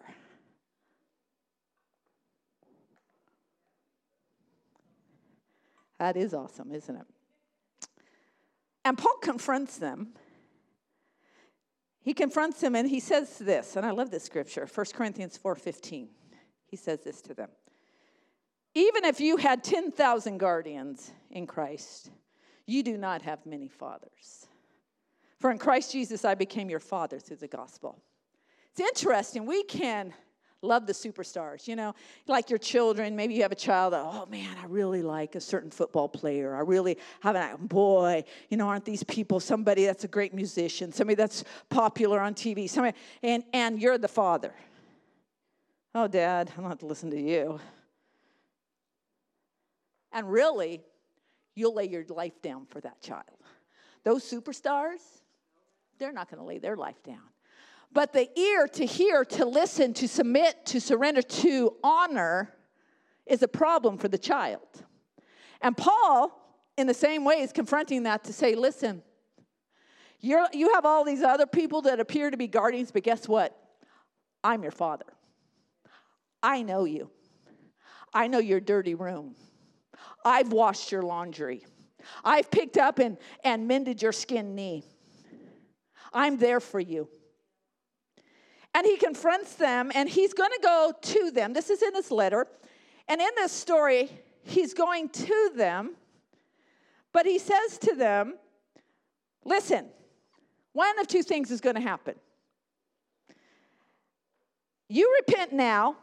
I'm sending this letter. I'm giving you time to repent. You repent now and submit because of my correction as your spiritual father who desires to lead you into the fullness of Christ. You do it now so that when I come to you, we're going to have a good time. So when I come to you, we can rejoice. So when I come to you, this has all been taken care of. You can choose to submit now, or when I come to you, I'm going to come to you with power. And that power is going to be a power of correction. Let me see. 1 Corinthians 4:19 and 20. This is what he says. But I will come to you soon, if the Lord wills, and I shall find out not the words of those who are arrogant, but their power. For the kingdom of God does not consist in words, but in power. I love that scripture. In other words, my words are not mere words, but I have power behind my words. There's a lot of talk out there. There's a lot of talk that sounds good to you. But you know what? The truth is, the kingdom of God is about powerful living. Not a form of godliness, but the power. Don't coexist, Corinthians, with serving the world's philosophies. Do not coexist. Do not integrate the fleshly teachings that are compromising the word that I'm sending to you. Do not agree with the things of the world, because when you do, this leads you to powerlessness. So let's go back to 2 Timothy 3. So Jannes and Jambres, false prophets, they manipulated the things of the spiritual world, which is witchcraft, and they did have a limited power that was defeated by the all-powerful God. If you go on from that portion of Scripture, 2 Timothy 3, and you read further, right down just a few verses later, Paul writes something. 2 Timothy 3:16 and 17, he says this: all Scripture is God-breathed and is useful for teaching, rebuking, correcting, and training in righteousness. Wait, there's no entertainment in that. So that the servant of God may be thoroughly equipped for every good work. God's word trains us for righteous living, not a form of godliness. God's word trains us to live a godly life, which produces powerful, overcoming living. That's why the word of God must be the filter for our lives. And I'm telling you, the world around us does not want the word of God to be the filter for our lives.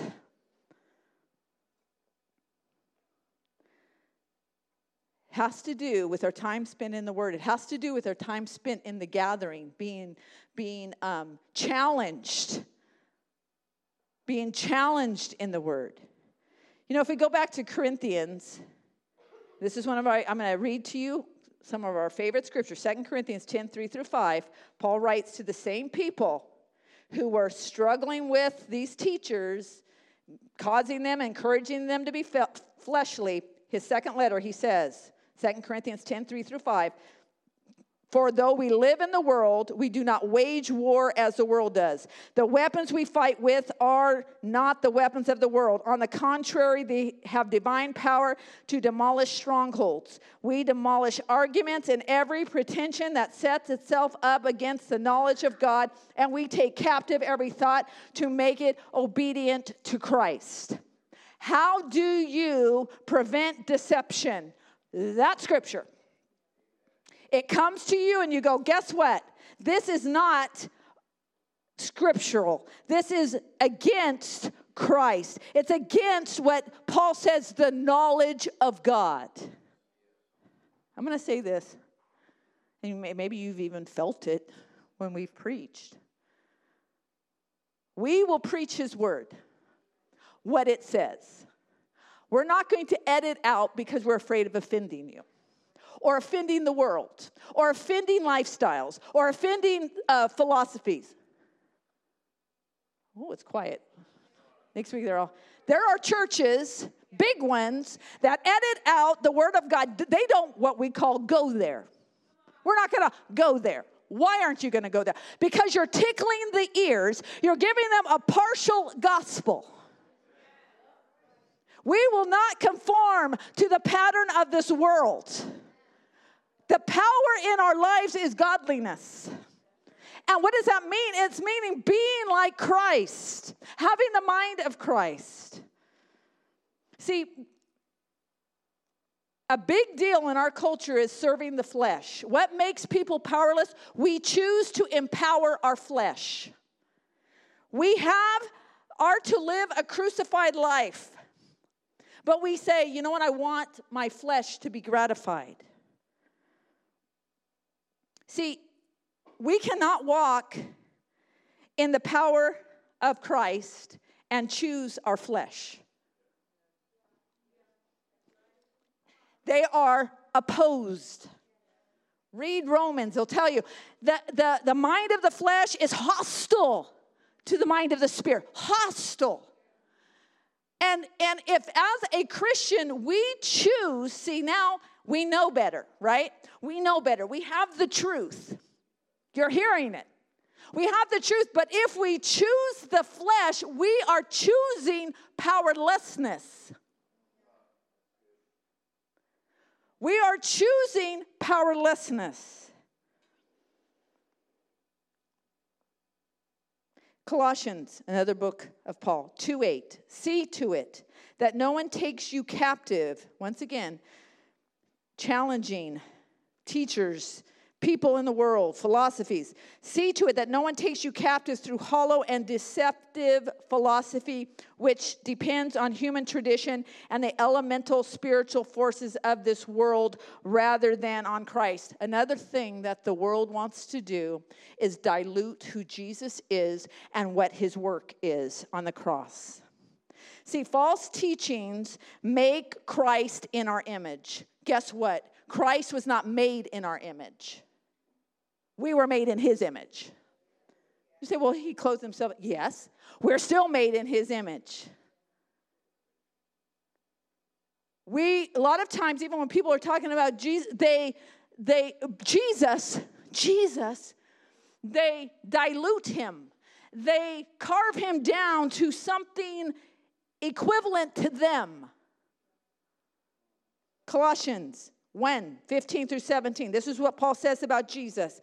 The Son is the image of the invisible God, the firstborn over all creation. For in him all things were created, things in heaven and on earth, visible and invisible. Whether thrones or powers or rulers or authorities, all things have been created through him and for him. He is before all things, and in him all things hold together. That's Jesus Christ. Don't let the world or philosophies whittle him down. Colossians 2:9-15 says this. For in Christ all the fullness of the deity lives in bodily form, and in Christ you have been brought to fullness. He is the head over every power and authority. In him, Now, he's going to talk about us. In him, you were also circumcised with a circumcision not performed by human hands. Your whole self, ruled by the flesh, was put off when you were circumcised by Christ, having been buried with him in baptism, in which you were also raised with him through your faith in the working of God who raised him from the dead. When you were dead in your sins and in the uncircumcision of your flesh, God made you alive with Christ. He forgave us all our sins, having canceled the charge of our legal indebtedness, which stood against us and condemned us. He has taken it away, nailing it to the cross. Verse 15, and having disarmed the powers and authorities, he made a public spectacle of them, triumphing over them by the cross. For you, not for him, for you, so that you can live a powerful life. But you are circumcised. The flesh is being torn away, right? Isn't that what he said? Your whole self ruled by the flesh. That's why I go back and say you cannot live a life serving the flesh and live a powerful life. They're mutually exclusive. See, when we choose to live life in the flesh, we're choosing Janus and Jambres. We're choosing that kind of power. We're choosing manipulation of something so that we have a level of power rather than the all-encompassing power that Christ paid for us to live. Listen, he disarmed the rulers and authorities. He made a public spectacle of them for us. You are to be a powerful believer. You are to believe what Christ has done and who he is. And when we choose to live by the flesh, it is dangerous living.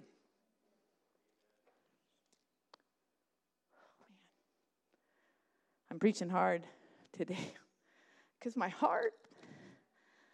because I know it's dangerous, because I've seen the falling away of believers. I've seen them fall away because they chose flesh. They chose deception. They chose to follow after the wrong things, and it led them down a path. That's why Paul is warning in 2 Timothy chapter 3, in the last days, terrible times. Listen, this is a clarion call to your life. Any pastor that loves you would tell you this. I tell your children, you would tell them.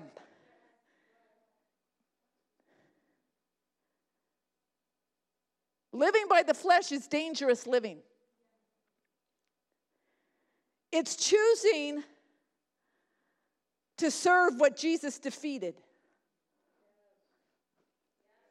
for you. He gave you power over. You're choosing to serve what Jesus defeated, and in doing so, now you succumb yourself back to the powers and principalities that he defeated. But I choose the flesh.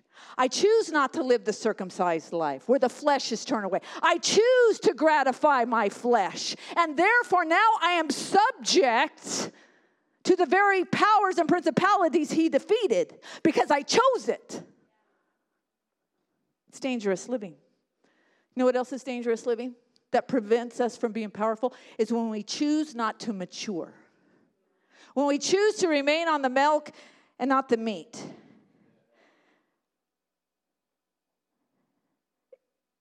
We have to grow. Rebecca, come on up here. When we're growing in the Lord, we're choosing the transformed life. It's dangerous, and I'm not going to go into this too much because I don't have time, but Paul writes in Hebrews, and he says to the Hebrew people that we are to move beyond the elementary teachings, and we need to get on the meat. And he also says in Hebrews, in chapter 5, that if we don't, what happens is it becomes dangerous for us. I've seen Christians, people who accepted Christ, people who got baptized in the Holy Spirit, and they come to a place where they tell God no. They say yes, and then God asks of something for their life to change, for them to allow Christ to transform in their life, and they say no. Seen it. And once it happens, the spiral happens. Is it the last days, Pastor Lynn? Well, I'm preaching like it's the last days right now. I'm preaching like it because I'm saying we ward those things off. We recognize that. We will not have a form of godliness and deny its power.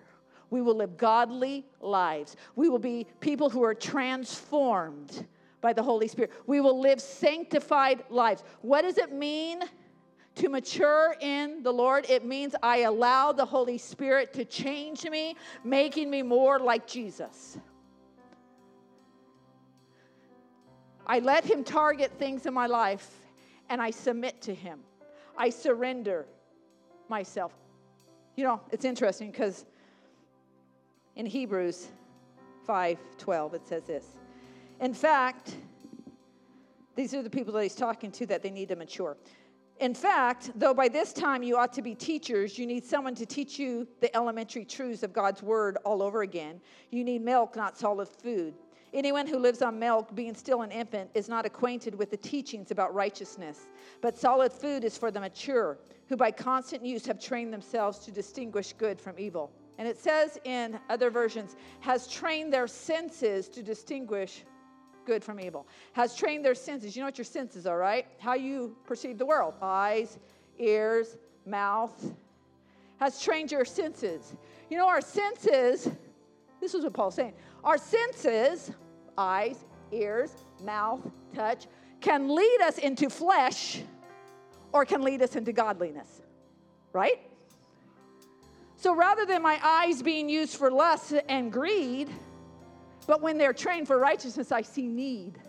I have compassion. Rather than my ears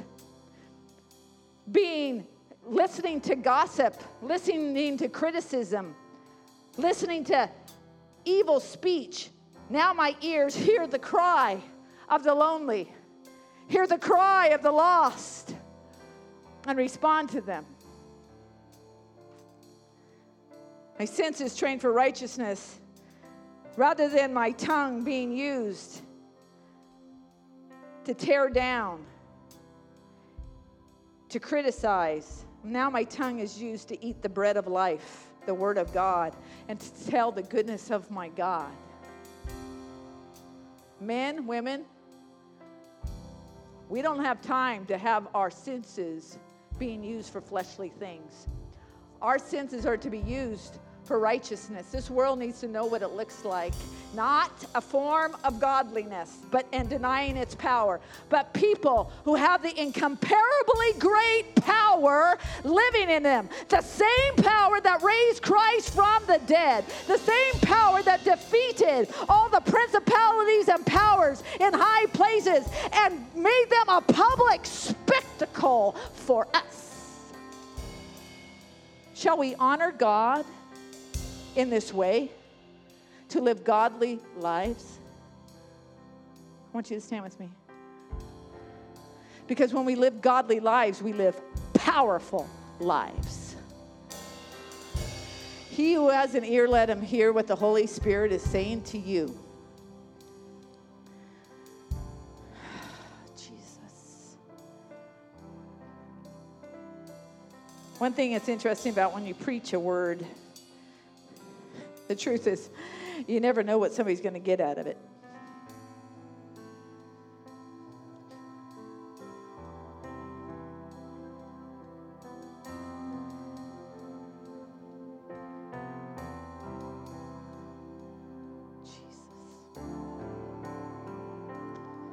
Jesus wants you to live a powerful life. He wants you to live an overcoming life. He did that work on the cross for you, for me, to live powerful lives, victorious living. Doesn't mean we don't have battles. Doesn't mean we don't go through storms. We do. We do. That's why you need a powerful life. For the battle, for the storm, for the training of your senses so that you live righteously, so that you're not tempted and fall into sin. Come on.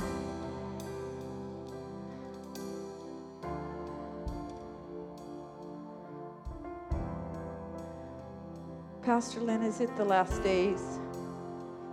Well, I think so. But shall we live as if it is the last days? Because if you have to rearrange your priorities because it's the last days, that meant your priorities weren't in the right place in the first place.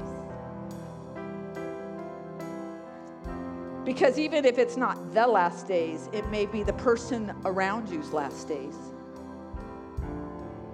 Maybe your last days.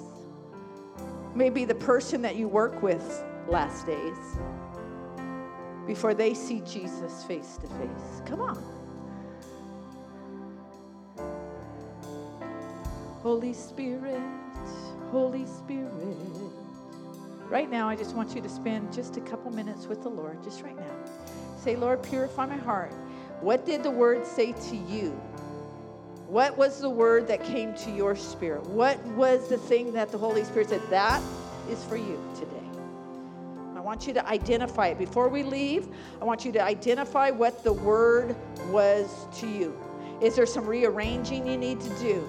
Is there some things you need to shut down that are influencing you? What is the word that is for you that produces the righteousness, the righteous living that he's asking of you?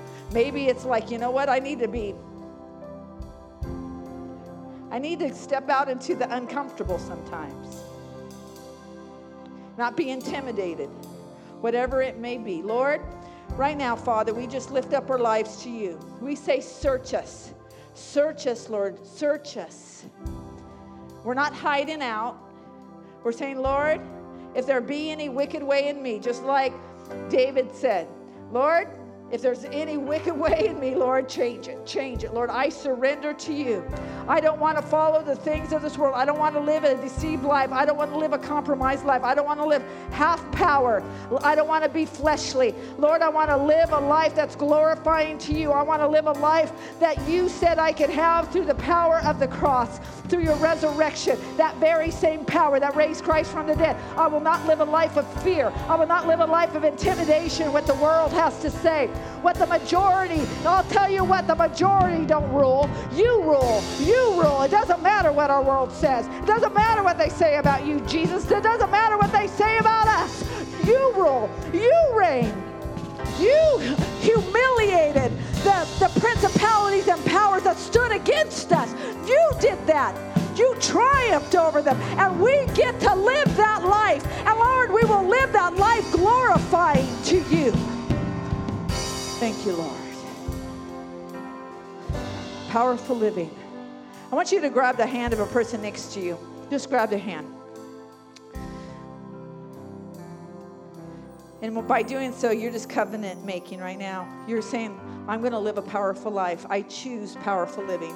I choose a life of the Spirit. I don't choose a life of following the flesh. Right now, just say, you know what? I want you to say it to the person next to you. I choose a life of powerful living. I choose a life of powerful living. I choose a life of powerful living.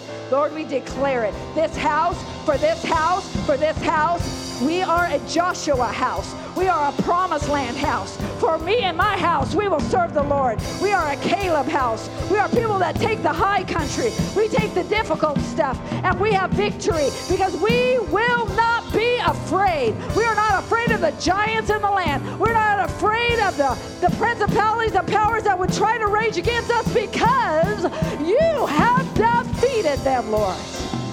And that same power, that same presence dwells in us, Lord. And we thank you, Father, in your name. Amen. God bless you as you go. Yeah. Go live that powerful life right now. God bless you. God bless you, those online. Greet one another. Children's volunteers, I have a meeting with you over here on the left side. If you can come and be with me after service. See you next week. God bless you. I want to know you, not just about you. I want to be with you, not just around you. I want to love you, not just be loved by you. Want to walk with you. I want to know you, not just about you. I want to be with you, not just around you. I want to love you, not just be loved by you. Want to walk with you. I want to talk with you. I want to talk with you.